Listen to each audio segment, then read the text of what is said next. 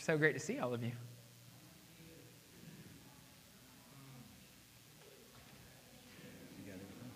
Yeah, I'm good. Thank you, sir.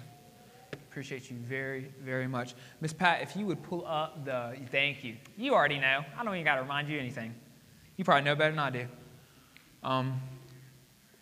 It is Palm Sunday. It is a blessing to see all of you today. As we know, Palm Sunday leads into Resurrection Sunday. And so I want to bring up one more time what our Resurrection Seed offering will be going towards, and that is our community center project. And all of our Resurrection Seed offering will be going to that. And once again, phase 1 is our playground, swings, and signage and benches, okay? And so the goal for that is $30,000. That is the goal. That is what we need to go ahead and get that project started and completed.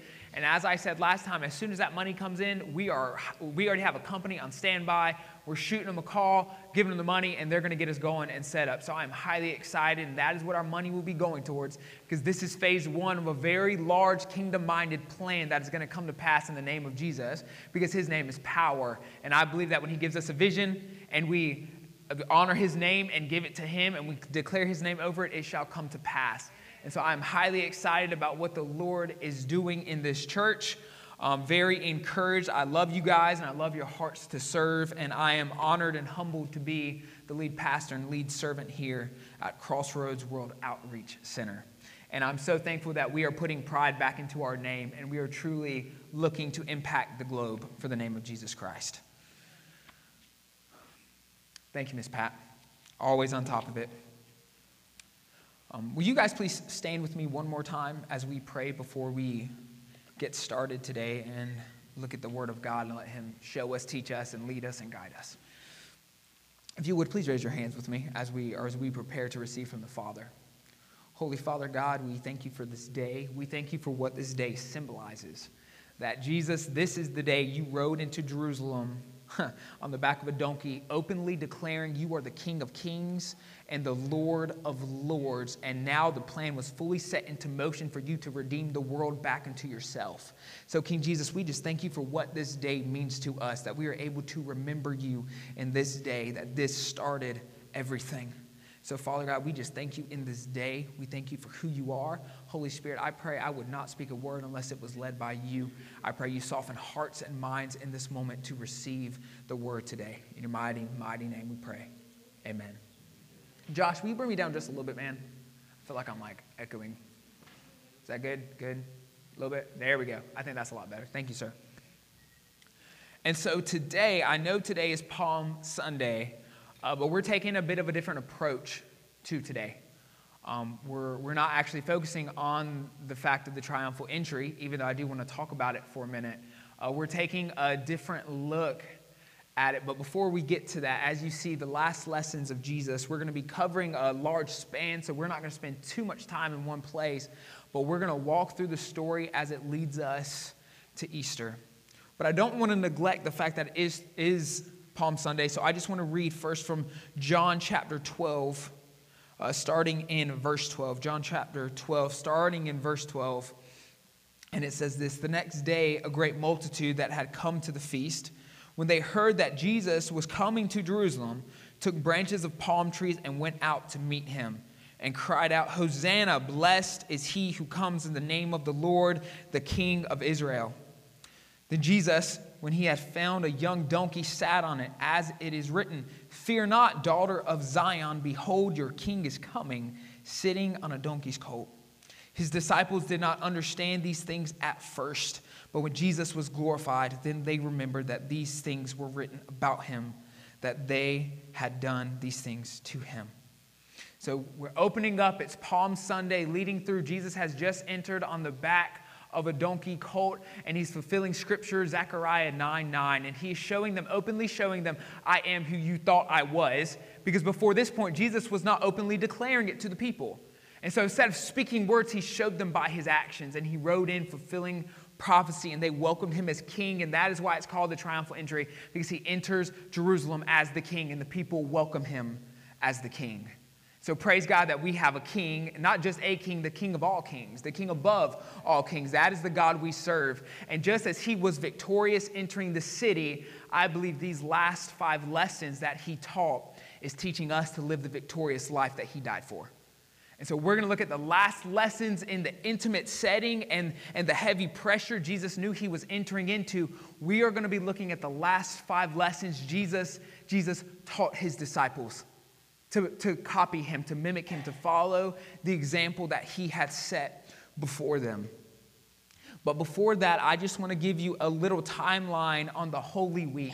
Since we are going to be picking up on Thursday, I just want to talk and touch on what happened on Sunday through Wednesday. And so Sunday is the triumphal entry. The people welcome him as king. They declare he is king. He declares himself as the king, and prophecy is fulfilled. And the plan is set into motion just a short week later. And then Monday, Jesus and his disciples are walking to the temple, and there's a fig tree. It looks beautiful. It's a beautiful fig tree, and Jesus goes. He's hungry, and it bore no fruit, and Jesus curses it. And he gives a warning to those who look good on the outside, but don't produce any fruit on the inside. And he was doing an open rebuke to the Jewish leaders in the synagogue who would reject him because they looked great on the outside, but there was no fruit being bore on the inside. And so that same Monday, Jesus proceeds to the temple and he cleanses the temple. This is the time we see Jesus is flipping tables. Jesus is whipping people with cords. And Jesus drives people out because he was zealous for the house of his Father. And then on Tuesday, Jesus and his disciples are going to the Mount of Olives, and he passes the fig tree, and the disciples are like, what in the world happened to the fig tree? That's the same one that Jesus cursed, and Jesus teaches them the importance of faith, that faith must produce fruit, and that fruit is the evidence of your faith. It doesn't matter how well put together you are on the outside. It doesn't matter about your 3-piece suit. It matters about the condition of your heart. What are you producing? And so Jesus then proceeds to go to the Mount of Olives and look over the city of Jerusalem, and he declares and prophesies the destruction of the city and the end of the age. So that happens on Tuesday, and something in my studying I found that was very encouraging about Wednesday. There's no report of Jesus doing anything on Wednesday. So what does that tell me? It's okay to rest. Because sometimes I feel my schedule and it's like I feel more important the more things that I'm doing, but sometimes the Holy Spirit is just like sit and rest. And so that just encourages me that Jesus and his disciples had an intimate time of rest, just talking and relaxing. Yo, Jesus relaxed. Like Jesus was a full-blood man who got run out of energy and burnt out sometimes, and he needed to rest. And so to me, it's highly encouraging to see that the King of Kings and the Lord of Lords even needed to rest sometimes. That we are picking up on Thursday, and as Pastor Charlie so beautifully led us into the time of communion, this is where we're picking up. Chapter 13 is where we will be starting. And this is in the midst of the Last Supper, and Jesus has his disciples gathered around him. So we're going to open the setting in John chapter 13, verses 1 through 4. And it says this: now before the feast of Passover, Passover was on Friday, so we know this is Thursday. We know that Jesus died on Passover. He was the Passover lamb. And so John chapter 13, starting verses 1 through 4, says this: now before the feast of the Passover, when Jesus knew that his hour had come, that he should depart from this world to the Father. Could you imagine the stress Jesus was feeling in that moment when the Spirit of God said, it's the moment, it's time, it's time, right? Because Jesus only moved as he felt the Spirit of God leading him to move. And so in that moment, he felt the Father and the Spirit tell him, son, this is the moment. It's tonight. It's happening. And so imagine Jesus' mindset shifting from just having a good time with his, as Pastor Charlie said, his buddies. They're having a good time, having a meal, and he feels the Spirit of God shift the atmosphere. So Jesus knows this is go time. This is what I have been preparing them for in these last days of me being with them. So that's where we are. Jesus is shifting his mindset. And I love this, and this is so encouraging. Having loved his own who were in the world, he loved them to the end. Knowing that they were going to depart from him. Knowing they were going to betray him. Knowing they were going to deny his name. Knowing these things, that he was going to be betrayed and hurt and disappointed by his disciples. It said he loved them to the end. Even upon the cross, he loved them. And supper being ended, supper ends, the devil having already put into the heart of Judas Iscariot, Simon's son, to betray him. Jesus, knowing that the Father had given all things into his hands, and that he had come from God and was going to God, rose from supper and laid aside his garments, took a towel and girded himself. And so in that moment, Jesus, isn't it crazy that the moment that Jesus knows that all things have been put into his hands, he gets ready to serve?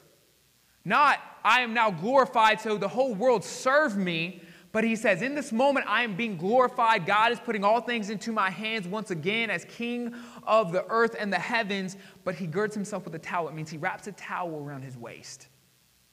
And he gets down on his knees to serve his disciples. And so this is where we're going to pick up in the first lesson of Jesus. And we're starting in verse 5 and we're going through verse 17. This is the first lesson Jesus feels is important for the disciples to know before he leaves them. Let's start in verse 5.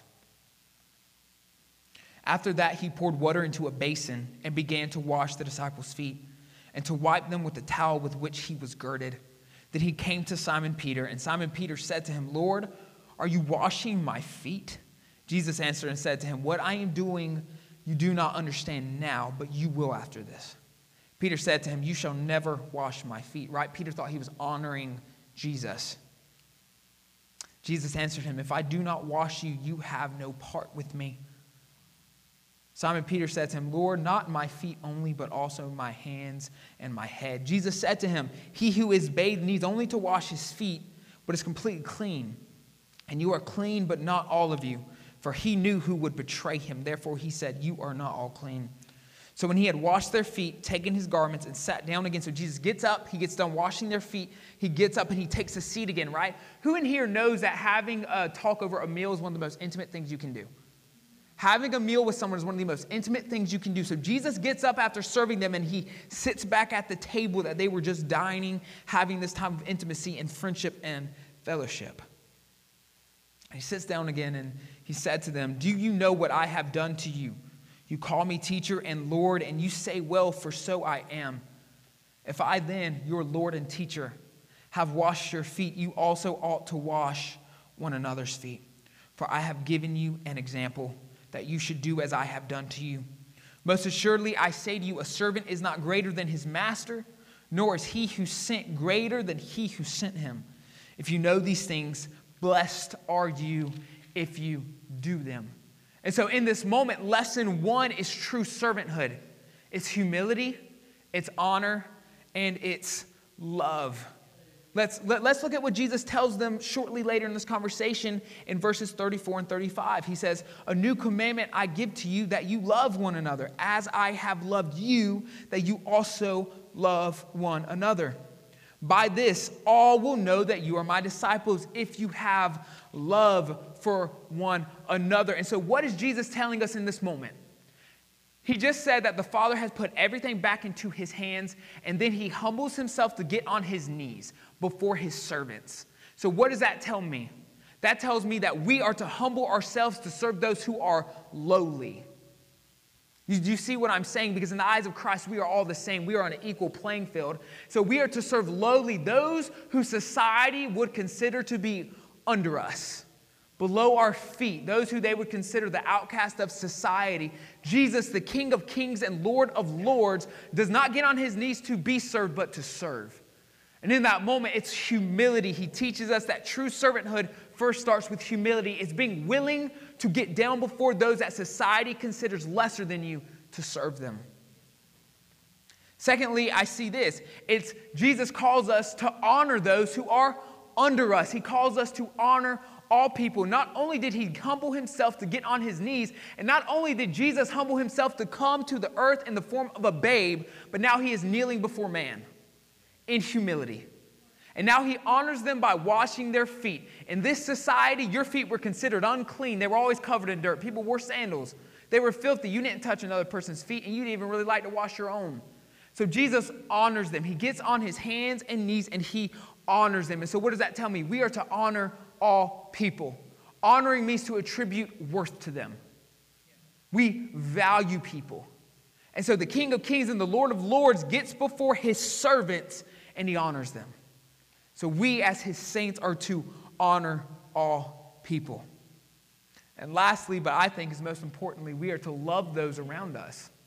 We are to love those, but it's a radical love. If we see it said Jesus loved them to the end. knowing what they would do, knowing they would turn from him, knowing they would betray him, knowing they would hurt him. And Jesus loved them to the end. So what does that tell me? We are to love with a radical love.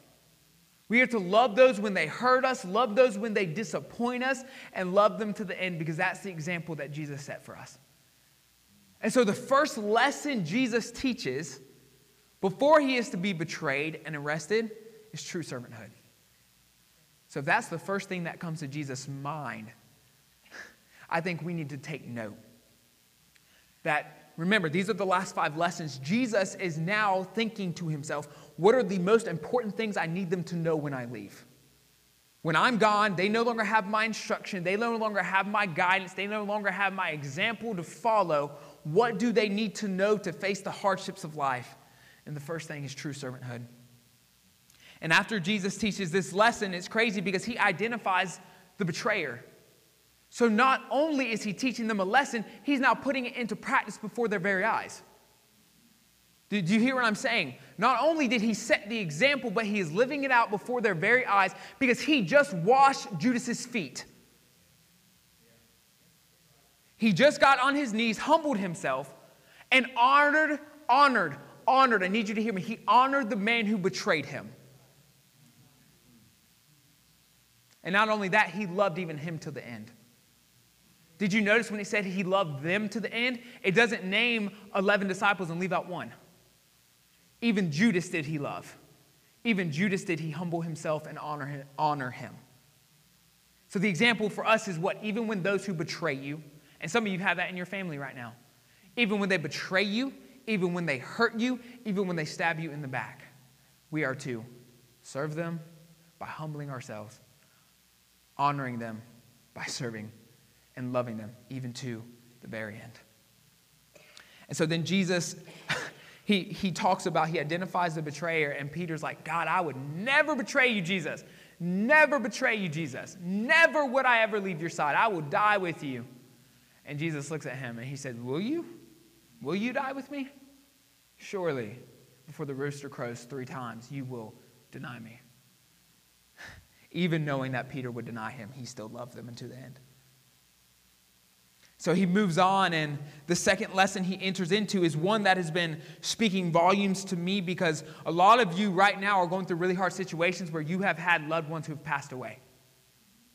I feel like that has plagued this church in the past 10 months. I have had friends my own age from high school passing away out of the blue. I feel like I have been surrounded by death in the past 10 months. And this right here has been so, not even encouraging, but filling me with hope. There's an indwelling hope in me because the second lesson Jesus teaches is hope in life and death. Hope in life and death. In John, we go over after he talks through in John chapter 14, starting in verse 1, and he says this, let not your heart be troubled. You believe in God, believe also in me. What is he saying? He's saying, I am glorified with the Father. In my Father's house are many mansions, place for you. And if I go and prepare a place, y'all, this getting me excited. And if I go and prepare a place for you, I'll come again and receive you to myself, that where I am, you may be also. And where I go, you know, and the way you know. And I love Thomas's response and Jesus' response, because he said, and where I go, you know, and the way you know. Thomas said to him, Lord, we do not know where you are going. How can we know the way? Verse 6, Jesus said to him, I am the way, the truth, and the life. No one comes to the Father except through me. There is hope in life because no matter what you go through, Jesus Christ already went before you, walked the path, and prepared a place for you. And so when we have loved ones who die, when we have people who stab us in the back, it's not the end because the Father has gone to prepare a place for us. So no matter what happens in this life, we can have a hope for a time to come. So I feel like a lot of times Christians, we don't understand where our hope lies, so we have none. It's not in this world. It's not what Jesus can do for you in this moment. It's not what Jesus is going to do for you 10 years down the road, 20 years down the road. It's what he's already done and what he's prepared for you. And so no matter what happens in this church, no matter what we go through, there's a hope we can look to. So that means when people bite us and stab us in the back, when people turn on us, we don't have to dwell in that moment. We don't have to have a church split because someone's upset. We can look to our eternal hope. I believe someone said already this morning, keep your eyes on Jesus. Jesus promised us that even though you will go through hardships and struggles, I am going to prepare a place for you. And better yet, he didn't say, find your way to me. He said, I'll come back and receive you unto myself.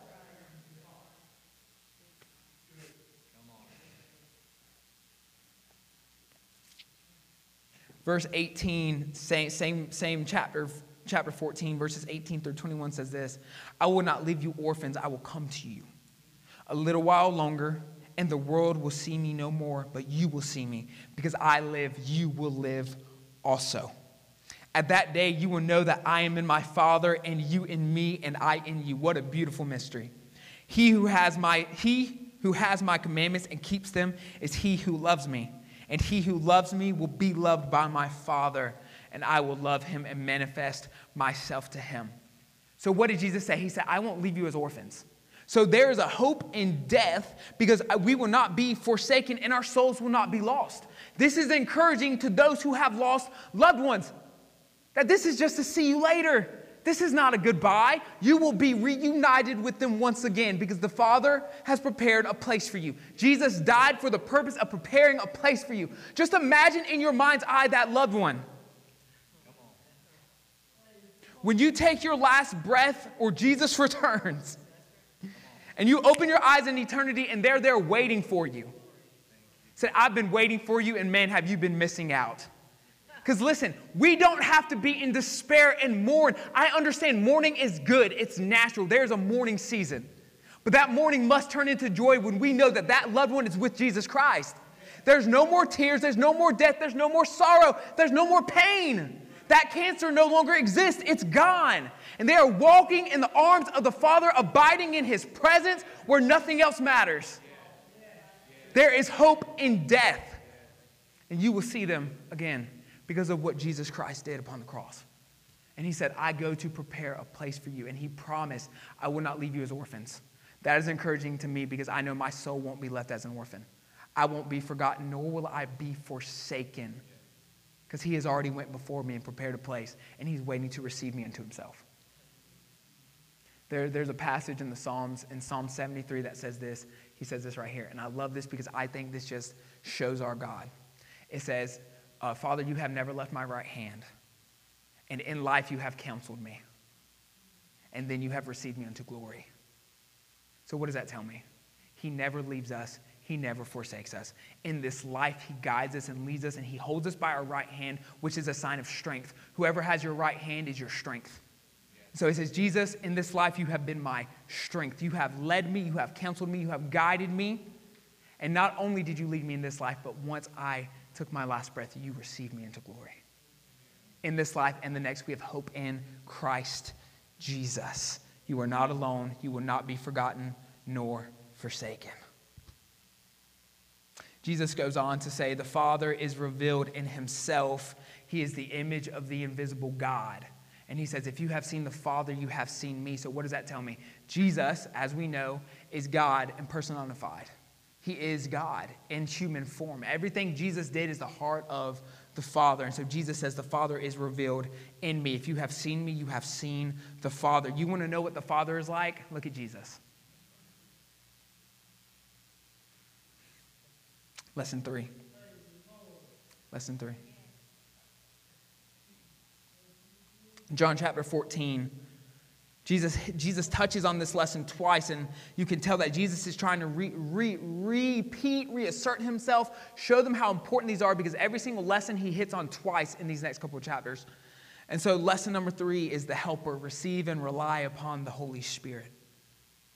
John chapter 14, starting in 15, says this, if you love me, keep my commandments. His commandments are his teachings. And I will pray the Father, and he will give you another helper, that he may abide with you. What does that word say? Forever. He will abide with you forever.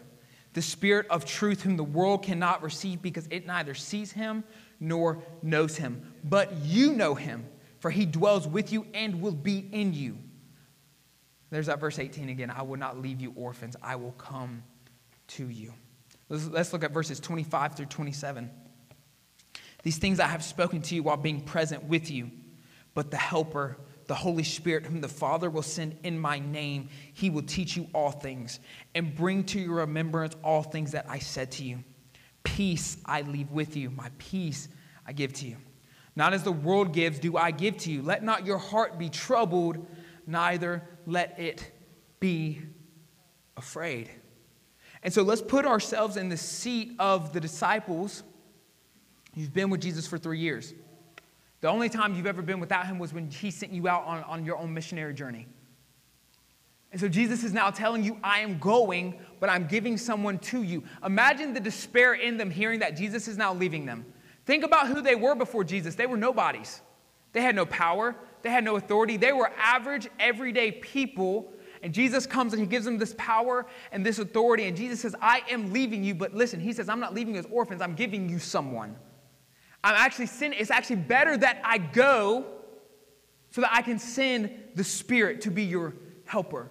Because when Jesus was here, he could only be in one place at one time. But when he went to the Father and sent the Spirit of God now permeates the entirety of the earth. He is our helper. He sends the helper to, listen to what it says, to all those who love him and keep his commands. His commands are his teachings. What are we looking at? His teachings. It says the Spirit is the Spirit of truth, and this is what he does. He leads us into all goodness. He leads us into all godliness. He leads us into righteousness and holiness. He teaches us all things and brings all things to our remembrance. Imagine being the disciples after Jesus goes and he's crucified. Imagine their mindsets, because let's be real, we as humans we tend to go back to what's familiar. So Jesus knew, when I go, they're going to be tempted to go back to the synagogue. They're going to be tempted to go back to Judaism. They're going to be tempted to go back to what they were doing before I came to them. And so in those moments, how many of us know what it's like to struggle?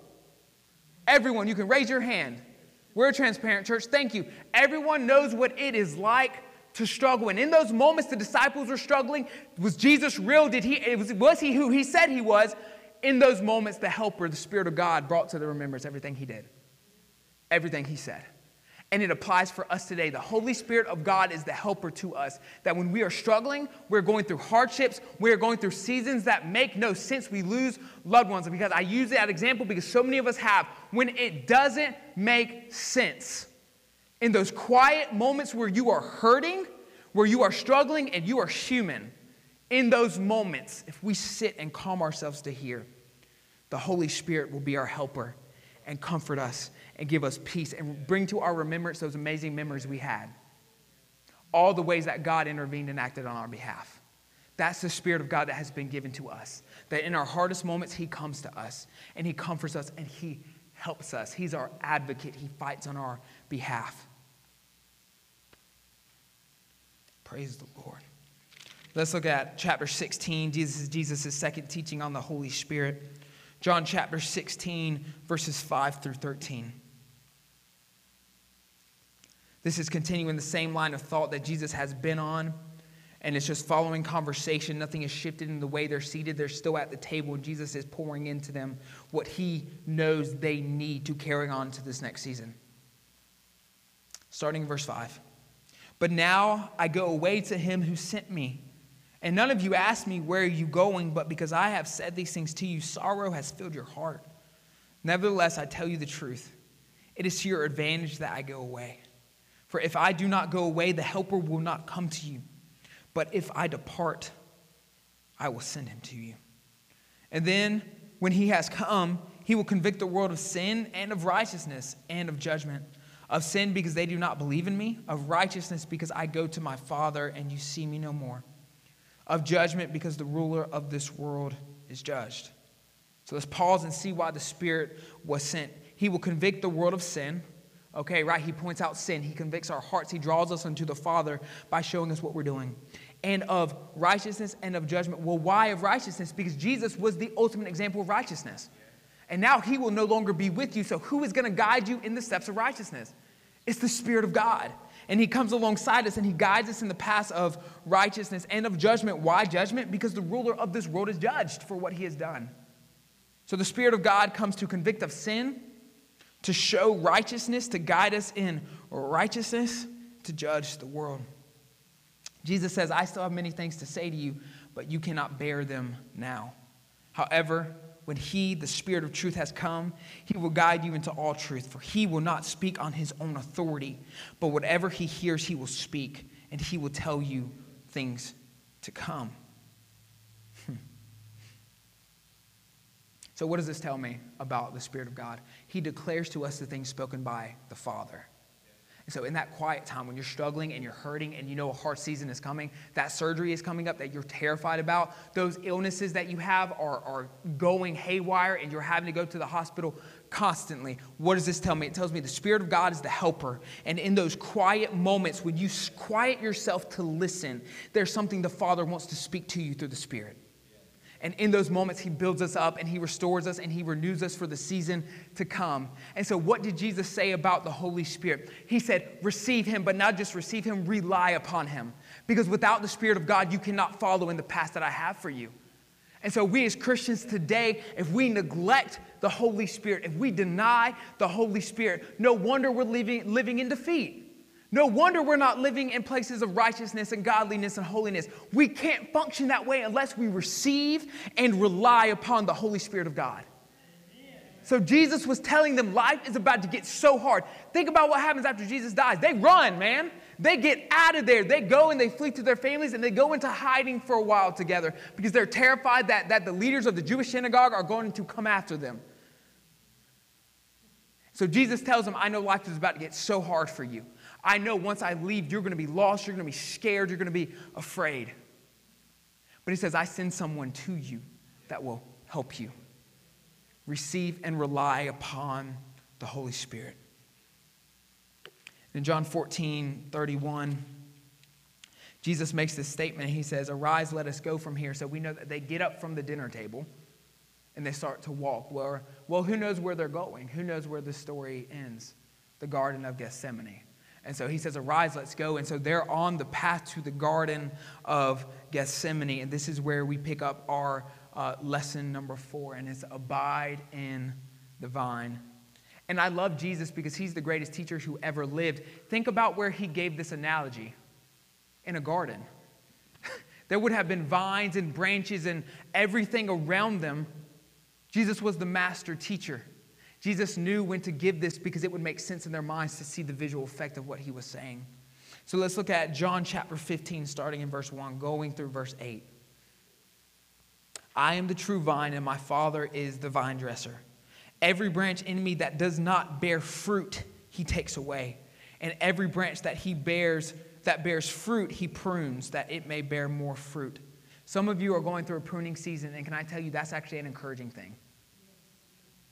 It's because you're bearing fruit that he is now causing you, pruning you. Those testings, those times of trials that you are currently going through, those are good things. That's why James tells us to joy in the trials, because it produces more fruit.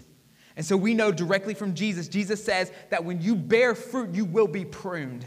And it's not punishment, it's a beautiful thing. It causes room for more fruit to grow. Verse 3, you are already clean because of the word which I have spoken to you. Abide in me and I in you, as the branch cannot bear fruit of itself unless you abide in me. I am the vine, you are the branches. He who abides in me and I in him bears much fruit. For without me you can do nothing. If anyone does not abide in me, he is cast out as a branch and is withered. And they gather them and throw them into the fire, and they are burned. If you abide in me and my words abide in you, you will ask what you desire, and it shall be done for you. By this my Father, look at verse 8, by this my Father is glorified, that you bear much fruit. So you will be my disciples. And so they're on their way to the garden. They arrive in the garden, and Jesus, in his masterful way, brings up a parable out of nowhere about the vine and the branches. So I believe he was holding the vine. He says, you see this vine? He said, this is a vine, but I'm the true vine. You see how the branches are connected. They're not associated with the vine. Branches are not associated with the vine. They are connected to the vine. Everything they have, any resources, any source of nutrients that they have is from the source coming through the vine. And so he looks at them and he says this. He says, as I am the vine, you are the branches. And I believe Jesus probably broke a branch off, and he probably looked at them and said, can this branch that is broken off bear fruit? And what would they say? Absolutely not. Absolutely not. And so Jesus looks at them and he says, it's the same for you. You as a branch, if you do not remain connected to me, you can do nothing. The works you have seen me do and the works you have done yourself, unless you remain in me and I in you, you will not be able to do anything that you once did and nothing that I have called you to in the future. So what does that mean for us today? That means that our connection to Christ has to be daily. Our connection to Christ has to be a daily example that we walk in, because everything we need is in Christ Jesus. That peace you need is in Christ Jesus. That comfort you need in this season, that's in Christ Jesus. The power you need to press forward is in Christ Jesus. And so unless we remain as branches intimately intertwined and connected to the true vine, we will not be able to bear fruit. Peace, love, joy, kindness, gentleness, self-control, these beautiful things that are produced by being connected to the vine. If you are not experiencing them, it's because you are not connected daily to the source of all good things. So Jesus looks at them and he says, listen, life is about to get really hard for you. And I love Jesus because Jesus never sugarcoats anything. What we're about to look at is Jesus says, the way they hated me, they're going to hate you. The servant is not greater than the master. The same way they persecuted me, they will persecute you. But if you remain connected to the vine, you will bear much fruit. Do you understand? Being connected to Jesus is a promise that even in your hardest seasons, even in your hardest situations, no matter what you go through, if you remain connected to him daily, you will bear fruit. Do you want to know how you can glorify the Father? Bear fruit. Verse 8 clearly tells us in order to glorify God upon this earth, your life must bear fruit.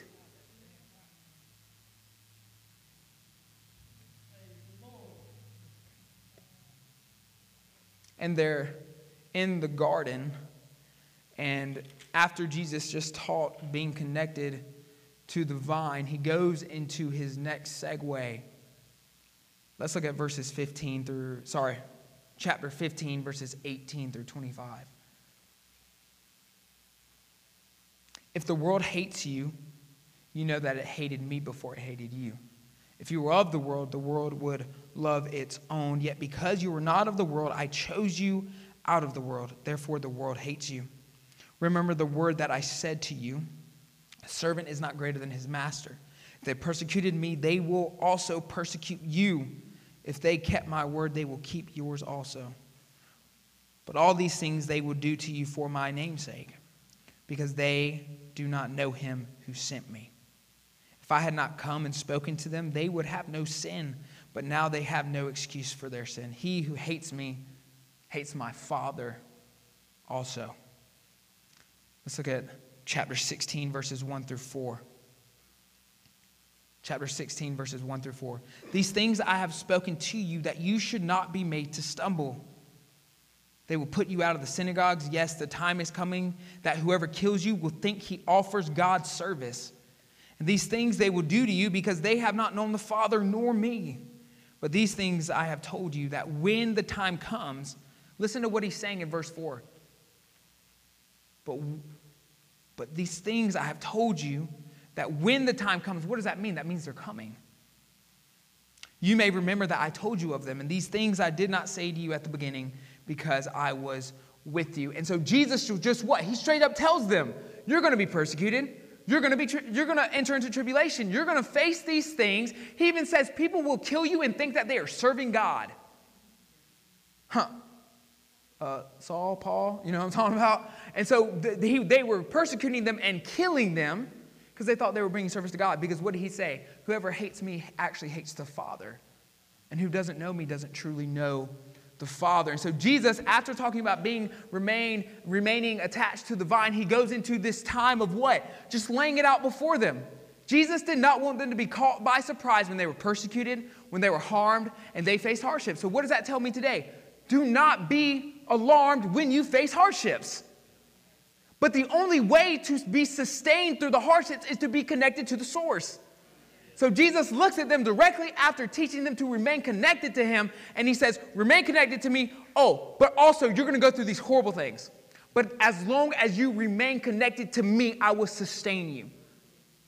Sustaining doesn't always look like wealth and health and riches. Sometimes it looks like having peace in the midst of chaos. Sometimes it looks like being comforted in the midst of disaster. But he is the source, and he promises, if you remain connected to me, the true vine, you will produce much fruit.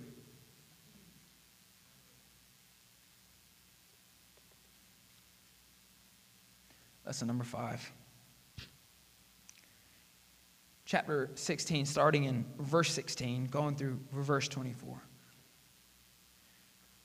A little while, and you will not see me, and again a little while, and you will see me, because I go to the Father.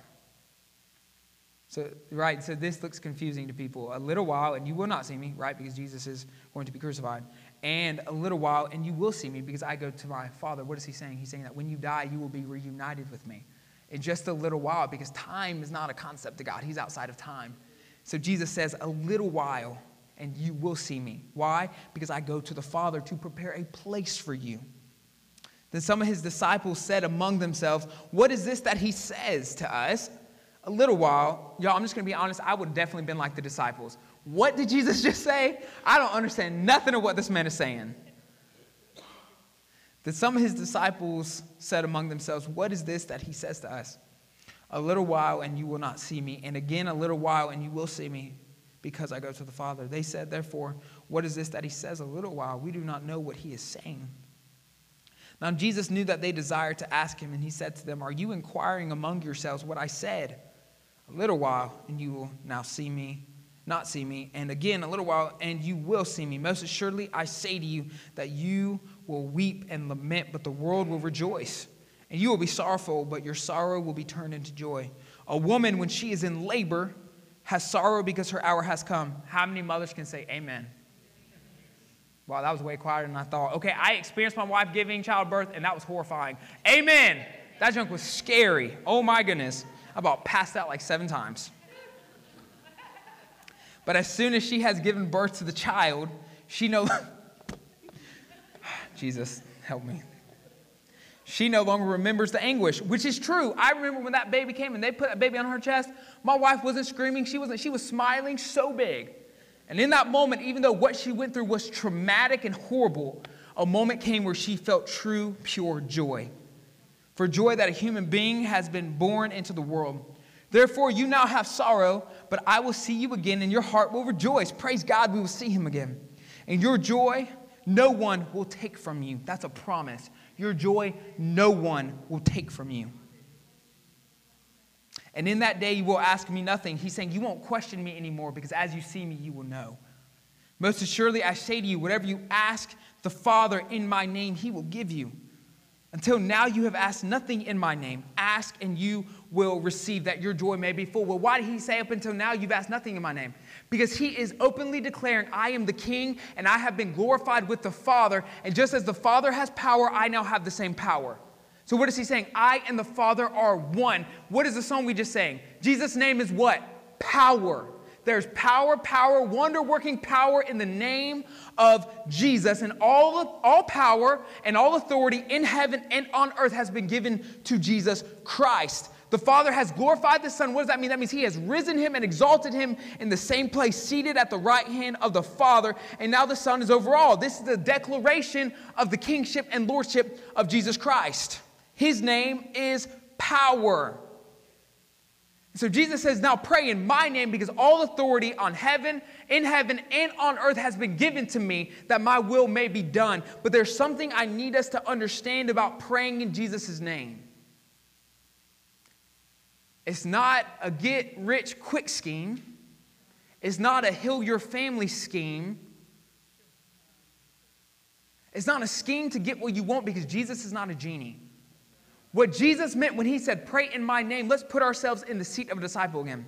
The disciples intimately knew Jesus. They knew what Jesus would do, and they knew what Jesus would not do. So when we pray in his name, our prayer must align with who we know him to be, which means we must intimately know him. And it means we must pray according to what we know he would do. Praying for a Corvette? Probably not. Praying for peace? Yes. Praying for 7-figure income? Maybe not. Praying for comfort for your family when someone passes away? Absolutely.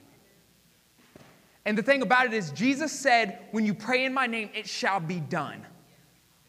So when we pray according to his name, now let me make this clear. We don't know if healing one of our lost loved ones is in his will. And so for us just to say, my loved one is sick, in Jesus' name be healed, we don't know if that's in his will. But when we pray in his name according to who he is, a lot of the time that looks like comfort, peace, joy in the midst of chaos, self-control, gentleness, meekness, and kindness. A lot of the times when we pray in Jesus' name, we should really be praying for him to produce fruit in us because he is the vine. And so instead of praying to Jesus based upon what we want, we need to pray to him based upon who he is.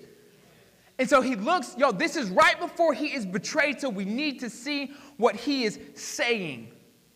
He looks at them, Pastor Betty, and he says, Betty, pray in my name based upon who you know me to be, based upon my character, based upon my attributes, based upon what you've seen me do, pray in my name. And so he looks at them right before he's about to depart from them. He says, pray in my name. And it says in chapter 17, let's look at chapter 17. This is what he says. It says, Jesus spoke these words. All right, he just got done teaching lesson number 5 to pray in his name because he has all the power and authority. And when we pray, we must pray in his name. And chapter 17, verse 1, he says, Jesus spoke these words, lifted up his eyes to heaven and said, so Jesus in the Garden of Gethsemane, he gets done teaching, right? He's done teaching. He knows that any minute now he's going to be betrayed and arrested any minute now. So he teaches these 5 crucial lessons, which I pray you take notes because those lessons will cause you to live the victorious life in Christ Jesus, the life that he died for. So Jesus goes into a time of prayer, and I want to look at the prayer he prays for us. John chapter 17, this is our closing. John chapter 17. Auntie, will y'all get ready to come play Hosanna for us to close us out? John chapter 17, verses 20 through 26. You ready? I love this. There's 2 things that he prays for. I do not pray for these alone. So he's not only thinking about the disciples, but also for those who will believe in me through their word. That's us. That they all may be one as you, Father, are in me and I in you. That they also may be one in us. That the world may believe that you sent me. Through our radical unity, the world will know that Jesus Christ was sent in the name of the Father. And the glory which you gave me, I have given them that they may be one just as we are one. I and them, and you and me, that they may be made perfect in one. And that the world may know that you have sent me and have loved them as you have loved me. Father, I desire that they also whom you gave me may be with me where I am. That's that hope again. Look at that. That's hope again. Father, I desire. That's Jesus talking about you. I need you to understand that Jesus is looking through the timeline of history and he says, Father, I desire a deep longing that they also, whom you gave me, may be with me where I am. That they may behold my glory which you have given me. All of your lost loved ones are beholding the glory of Jesus Christ. If that's not hope, I don't know what is. For you loved me before the foundation of the world, O righteous Father. The world has not known you, but I have known you. And these have known that you sent me, and have declared to them your name, and will declare it, that the love which you loved me may be in them, and I in them. These are the 2 things Jesus prayed for. Radical oneness with the Holy Trinity for each individual. That's union. That is being truly connected to the vine where nothing can separate you. That is union where Christ Jesus lives inside of you. You walk with him every single day. He prayed, Father, as I am in you and you are in me, I pray that we will be in them. Each individual believer, everyone to come, that we would radically live inside of them and transform every aspect of their life. And number 2 is he prayed for radical unity that each one of us in this church, that each one of us in the Church of Jesus Christ would walk in radical unity with one another. Because when you and I truly walk in unity, people will follow. When you and I truly walk in unity, people will see that Jesus Christ truly came and died, because we will show that what he died for, we truly believe. Will you please stand with me as I pray, and then we go into a time of worship to finish off.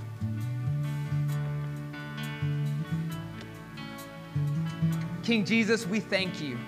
We thank you that you are victorious. We thank you that you give us everything we need in every season. We thank you that you are the source in the midst of hardship, that you give us peace and comfort and joy. And Lord God, you produce meekness and kindness and gentleness in us, Father. Jesus, we thank you for these 5 lessons. And I pray that we would truly be a people who love you and keep your commands, that we would walk in true servanthood, Father, that we would humble ourselves to serve, that we would honor those the world considers lowly, and that we would love those around us with a radical love, a love to the very end, Father. And I just pray we would walk in true servanthood. And King Jesus, I just pray we would walk in your hope, a hope for life and a hope in death. That even though death is the largest fear of all humanity, that we know you have conquered it, and that there is a hope after this life. So we walk in hope today, in this life and the life to come. Father, we thank you for who you are, for a hope you produce inside of us. Y'all, just pray in his name. Just pray in his name. Just thank him for what he's doing. If you need something and you know it's according to his will, who he is, pray in his name right now.